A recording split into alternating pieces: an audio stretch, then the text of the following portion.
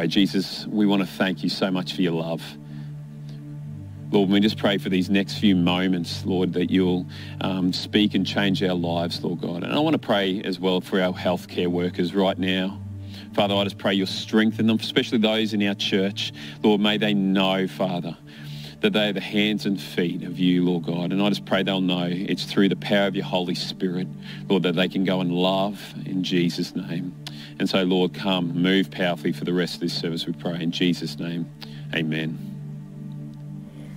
My name's Tamara, I'm 21, and I'm here to share my testimony. For much of my life, I walked alone, trying to face the struggles of this world with nothing but my own strength. As a teenager, I found life to be hard, and I experienced so much sadness. Throughout high school, I would find myself feeling empty, and although at the time I didn't know it, I was missing something. I thought what I was going through was normal. I thought the deep sadness and loneliness that I felt happened to everyone. I tried to fill that longing with whatever I could, including friends who encouraged me to make bad decisions.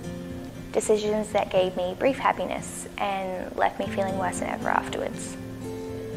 In 2014, I made the life-changing decision to move. This was a tough decision that resulted in change in almost every aspect of my life. It meant saying goodbye to my mum, my sister, my stepdad, moving into a new house and moving to a new school.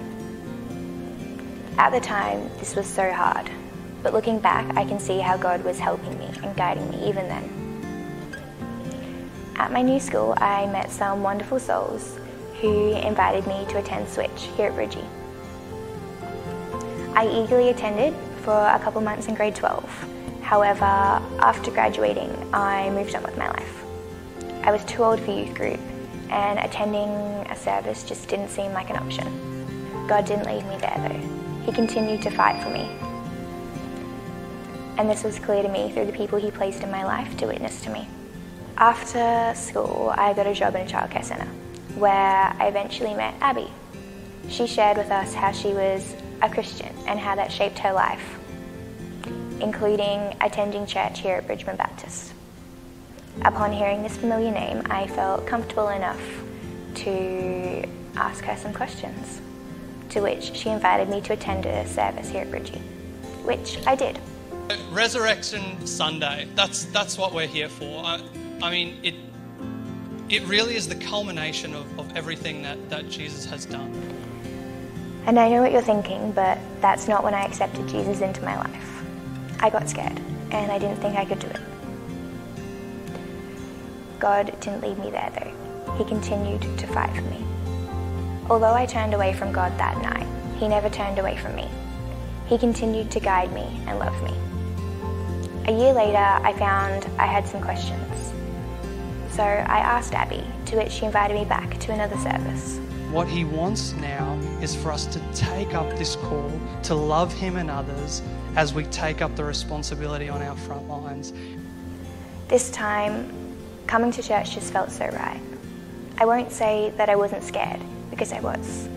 In fact, I felt anxious for a long time coming here. But God knew my fears, and He surrounded me with kind, generous people who welcomed and accepted me as their friend.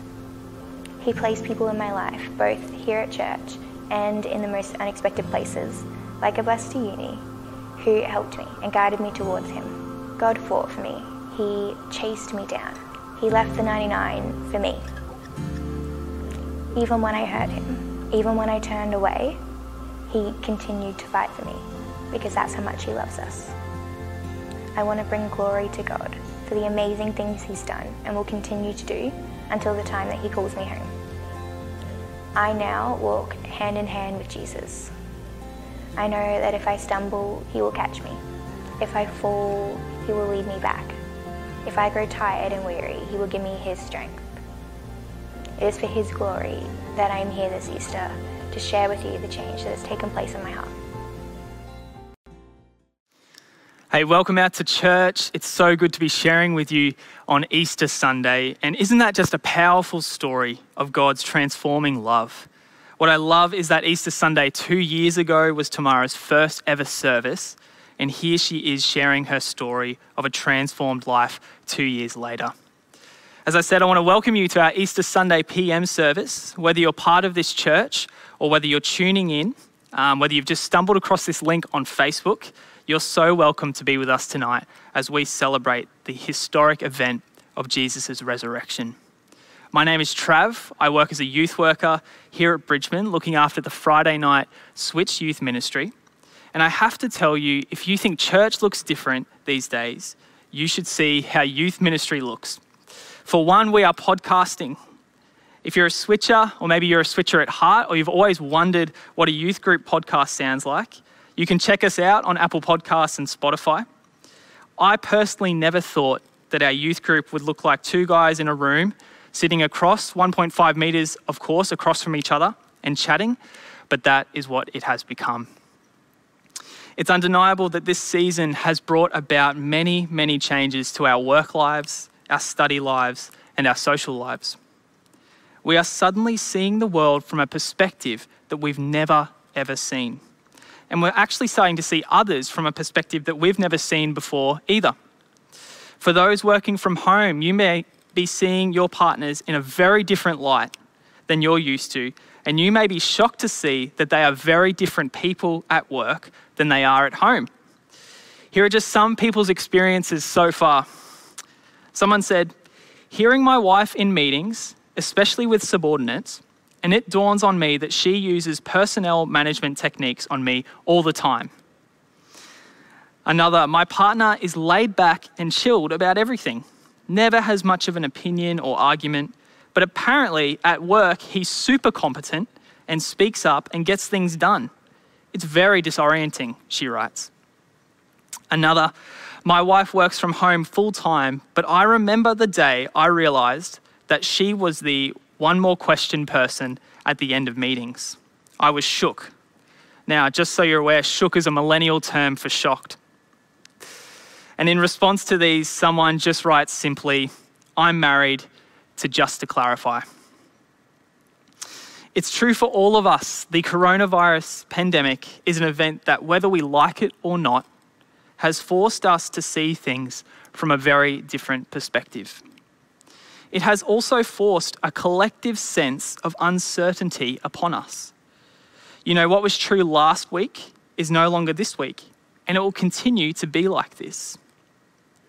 It can be so hard to know what information to believe, and who to trust.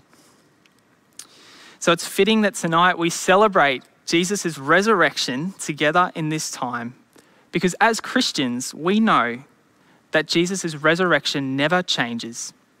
It is always true, it is always trustworthy, and it is always life-giving. And while this new perspective we have from coronavirus at the moment brings uncertainty, anxiety, and fear, the perspective of Jesus' resurrection brings with it steadfast assurance, hope, and peace to our lives. So let's read together from 1 Corinthians 15, verses 12 to 22. Now, this text is an ancient letter which was written by a man named Paul to an established church in the city of Corinth.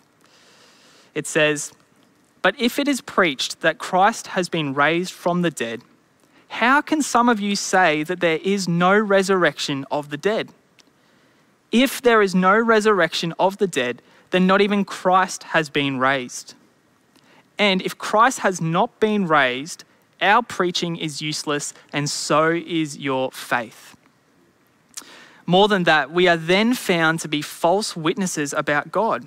For we have testified about God that he raised Christ from the dead. But he did not raise him if in fact the dead are not raised. For if the dead are not raised, then Christ has not been raised either. And if Christ has not been raised, your faith is futile and you are still in your sins. Then those also who have fallen asleep in Christ are lost. If only for this life we have hope in Christ, we are of all people most to be pitied. But Christ has indeed been raised from the dead, the first fruits of those who have fallen asleep. For since death came through a man, the resurrection of the dead comes also through a man. For as in Adam all die, so in Christ all will be made alive. Tim Keller, an influential pastor and Christian author for over 30 years, gave this illustration when preaching on the resurrection. He said, if you received in the letter a mail from a law firm where it had the official print, logo, and letterhead, and that letter said that a distant relative of yours that you had never met had died and left you with millions and millions of dollars, it's likely you'd be pretty skeptical. Even if it didn't come through your social media, as a spam email, as a phone call, you would still be extremely skeptical. But you would look into it. You wouldn't just take that letter and throw it away. Why? Because the offer is just too great not to at least look into. Keller goes on to say the resurrection of Jesus Christ is just like that. The offer is too great to not at least look into. Well, you might be wondering, what is the offer? Well, the offer is eternal life. The offer is reassurance that while death may come to our physical bodies here on earth, we will live for eternity in heaven with our Creator in new resurrected bodies. In Luke 6:40, before his death and resurrection, Jesus says, "For my Father's will is that everyone who looks to the Son and believes in him shall have eternal life, and I will raise them up at the last day." How is this possible? It's only through the resurrection. In this passage, Paul makes it very clear that the resurrection is integral to our salvation. Yet, some Christians from Corinth still believed that there was no bodily resurrection of Jesus, but that they were still saved. And Paul's saying, no, don't you see? If Christ has not been raised, our preaching is useless, and so is your faith. The whole thing is for nothing if Jesus isn't raised from the dead. Furthermore, Paul makes it clear to the church of Corinth that they cannot believe both that there is no bodily resurrection and that Jesus can save them from their sin. He's saying without Jesus rising, there would be no way that we can claim that we are saved from our sins. It just doesn't work. It would be like baking banana bread without bananas. You couldn't really claim to have made banana bread if you haven't actually put bananas in there. It's really just bread. It's fine to eat still, but definitely not the banana bread that you claim it to be. Or deeper yet, if you can imagine that you are on a boat without an engine and you are lost at sea. You haven't seen anyone in days. You are hungry, you are thirsty, and you are losing hope.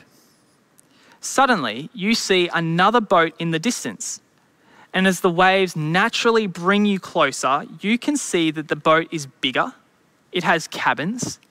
There's even couches and a TV. You get into it and it's much more comfortable than your old boat. In fact, it would have to be the nicest boat you have ever been in. But as you're walking around checking out the new boat, you notice that like your previous boat, it still has no engine. It is much nicer than your old boat, but you're just as stuck as you were before. It would then be utterly foolish of you to sit down, kick your feet up, believing that your prayers have been answered and that you are on your way to safety. Because without an engine, you are still lost at sea. Without the resurrection, we are still lost in our sin. Without the resurrection, Jesus was just a good moral teacher and nothing more. Without the resurrection, whilst we might have Jesus' moral teaching, our sins haven't been forgiven. And just as the analogy, if there's no motor, we are still well and truly lost. Paul is making it so clear here that we cannot gloss over the importance of the resurrection. We can't claim to be forgiven if we don't claim that Jesus rose again. But of course, tonight, we don't believe that. We are celebrating and rejoicing that Jesus did, in fact, rise from the dead. So with the resurrection, our sins are forgiven. And Paul's letter lays out the truth for us to grab hold of here tonight. The truth is, Christ has indeed been raised from the dead. Therefore, the dead are raised, and putting our faith in Christ is not useless. It saves us from our sin. Through the resurrection of Jesus, we are saved. The boat has an engine that will carry us to safety. Now, Paul finishes this section by saying, in Christ, all will be made alive. And I'm sure if highlighters were around when Paul was writing this letter, he would have gone to town on this part to make sure the church of Corinth knew this truth. And this is the word for us tonight, church. Even as we are currently in isolation, in Christ, all will be made alive. We need to remember this truth not just once a year, but daily, hourly. In fact, every second, we must remember that truth. Yet, I understand that what Paul is writing here requires some assumptions. It requires that we believe that the resurrection in fact happened, which maybe for you tonight is a huge leap. A recent study in Great Britain surveyed 2,000 people and found that just over 50% of active Christians believe in the resurrection. And more than 80% of the general public, i.e. the non-Christians, don't believe in the resurrection at all. Now, admittedly, when I first started coming to church at the age of 16, I was incredibly skeptical about the authenticity of the Bible, which made me incredibly skeptical of Jesus' resurrection. I thought that a lot of Christians just chose to believe, instead of looking at evidence, which I later came to know was totally wrong. So firstly, we need to make an informed decision about whether Jesus was actually raised from the dead. And when we're looking at the scripture from Corinthians that we just read, it's clear that Paul is not talking about a resuscitated Jesus, but a resurrected Jesus.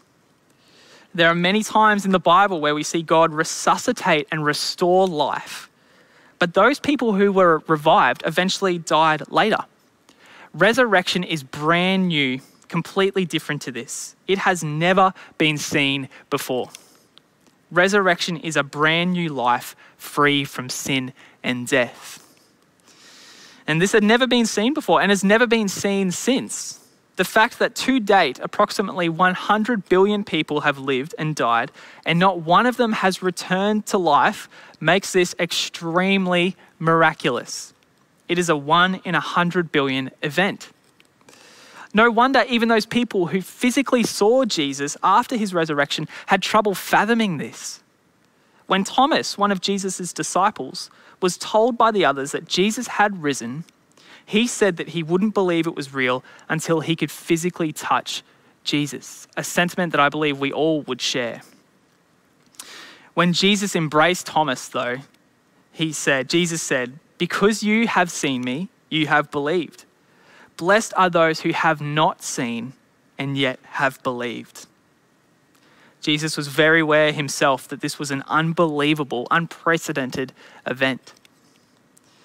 But to be clear, this event is not based on opinion.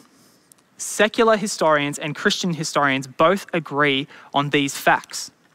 They both agree that Jesus was crucified, that Jesus was buried, that the tomb was found empty, i.e. Jesus' body was gone, that over 500 people claim to have interacted and experienced Jesus after his death, and that the church progressed and expanded following the resurrection. That's what they both agree upon.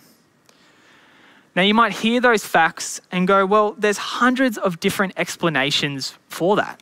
That doesn't mean Jesus was truly resurrected.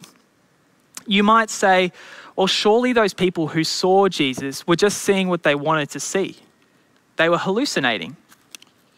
Well, a hallucination by definition is a flaw in an individual's brain and not something a multitude of people can experience at the same time.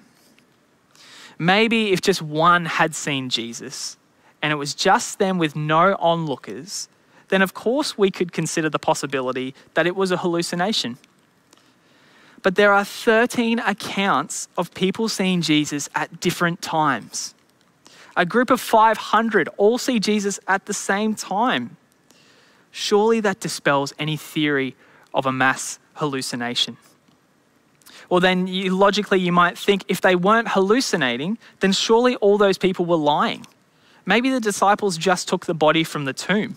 You know, the old conspiracy theory. But this theory runs into trouble when we consider what happens many years after the resurrection. Jesus' own brother, James, didn't believe in Jesus' ministry the whole time he was alive. John 7:5 says not even his brothers believed Jesus. James was one of those brothers. He wasn't even present during the crucifixion. Yet after James saw Jesus in resurrected form, he not only believed in Jesus and changed his ways, but he became a leader of the Jerusalem church and was later killed for his faith. If he was truly faking his beliefs in Jesus' resurrection, why was he willing to die for them? If he was lying, why was he so radically transformed after seeing Jesus? And why then did he not just admit his lies when he was sentenced to be stoned to death? Surely if there was a great conspiracy, James would admit it as soon as his life was at risk, like we all would. But this doesn't just go for James, but for all those who were martyred for their faith in the gospel for years to come, still to this day. Another is the author of the letter to the Corinthians, the Apostle Paul. Prior to seeing the resurrected Christ, Paul was known as Saul at the time and was a Jew who led the persecution and killing of Christians. By no account in the Bible did Paul ever meet Jesus before his resurrection. Yet Jesus in his resurrected form appeared to Paul and the other men who were traveling with Paul, and Paul was completely transformed. He stopped persecuting Christians and began to preach the gospel, the very thing that he fought so hard against. And he became one of the most passionate communicators of the Christian faith. As one author puts it, Paul went from a respected, powerful member of the Jewish leadership to a near vagrant, constantly working, traveling, and preaching with occasional breaks for prison. Not exactly a life you would choose to live if you weren't convinced that you had seen the resurrected Christ. Now, these are just two examples of people who had no earthly rewards to gain from believing in Jesus and had no interest in changing their ways until seeing the risen Jesus. James had to have known about the miracles that Jesus performed, and Paul would have certainly heard as well. But neither were transformed until meeting the resurrected Christ. We then, of course, have the evidence of the fact that 2,000 years on, the church has expanded and progressed in far greater ways than a lie or hallucination could ever conceive. Shortly after the resurrection, a wise and respected Jewish teacher gave this advice when the apostles were arrested for preaching the good news. He said, "Leave these men alone. Let them go. For if their purpose or activity is of human origin, it will fail. But if it is from God, you will not be able to stop these men. You will only find yourselves fighting against God." As the teacher puts it, if the resurrection were truly a man-made lie, a myth, a hallucination, a conspiracy, it would be of human origin and it would fail, like many myths and lies before it. Yet if we take a look at the growth of Christianity in recent times, we can see that it has definitely not failed.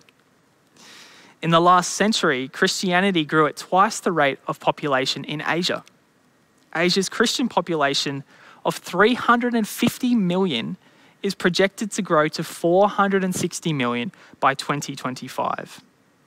Over the past 100 years, Christians grew from less than 10% of Africa's population to well over 40%, reaching 500 million today. And according to a report from the National Catholic Reporter, 10,000 Chinese people become Christians each day. And it's predicted that by 2030, China's total Christian population would exceed 247 million, placing it above Mexico, Brazil, and the US as the largest Christian congregation in the world. What can explain the dramatic shifts and spreading of Christianity if not for a movement of divine power? It is the truth that the only theory that ties all of these pieces of evidence together is that Jesus is the Son of God. He was crucified and he rose again. Now, I do understand that those are only some of the pieces of evidence. And I do ask that if you still have questions about the validity of the resurrection, that you will continue to seek answers. You will find the resurrection to be incredibly rational and satisfying.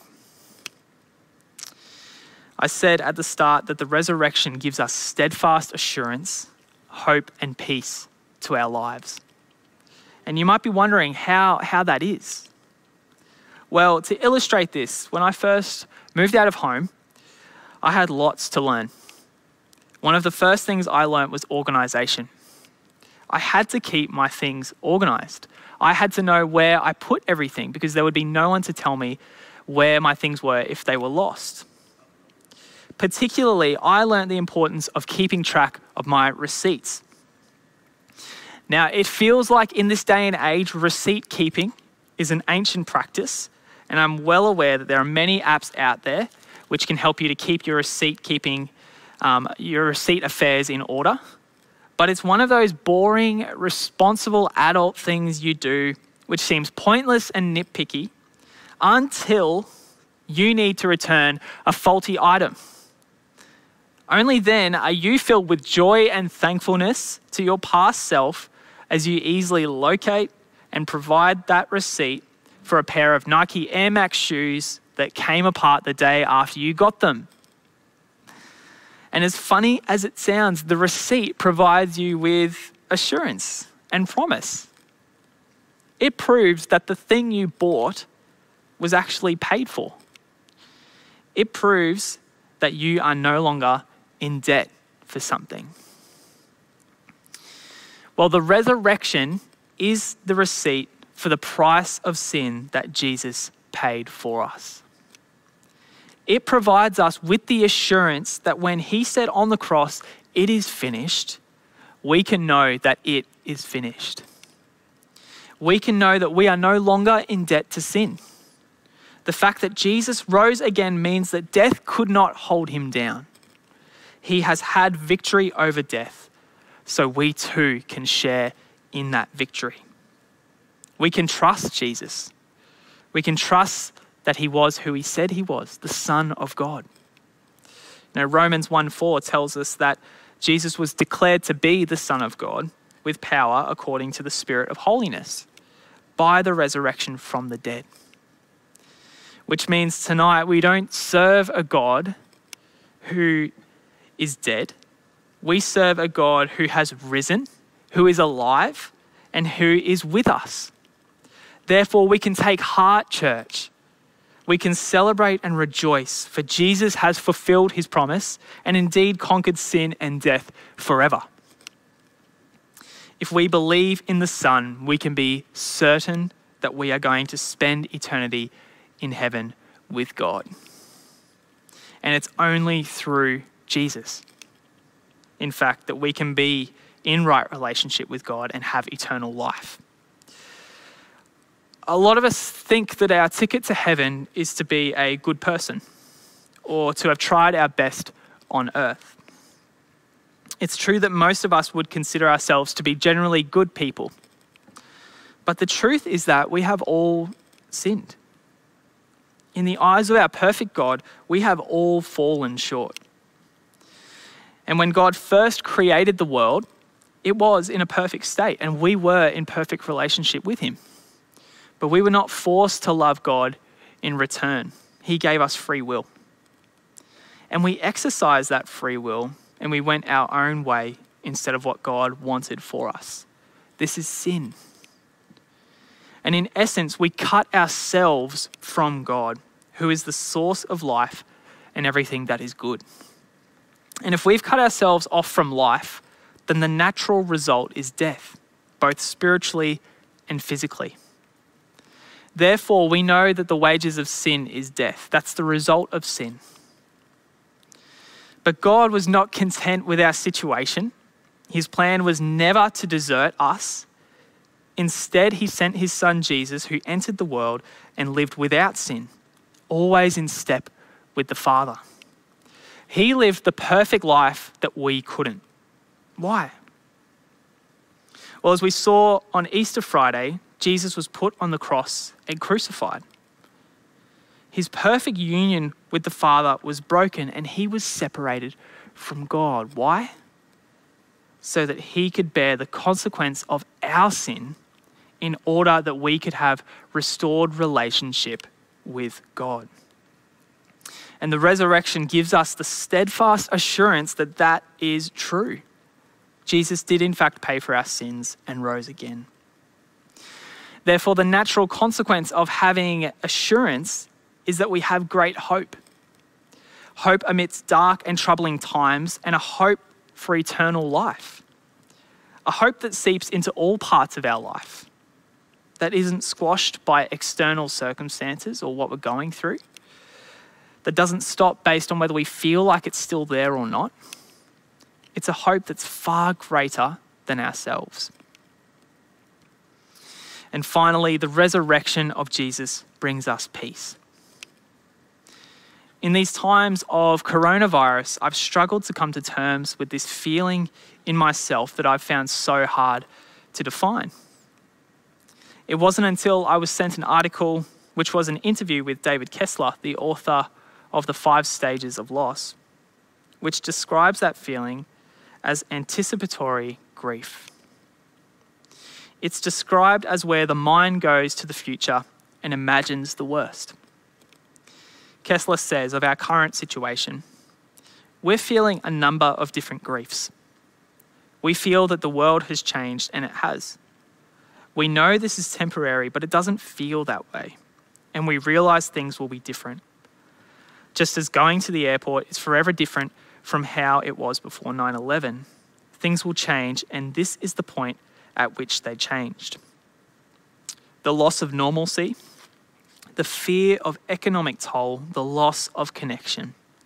This is hitting us and we're grieving collectively. And we're not used to this kind of collective grief in the air.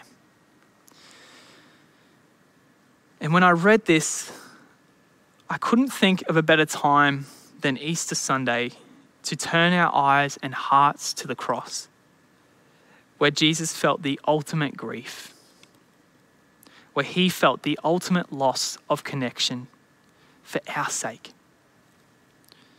Yet he came out victorious. He rose again.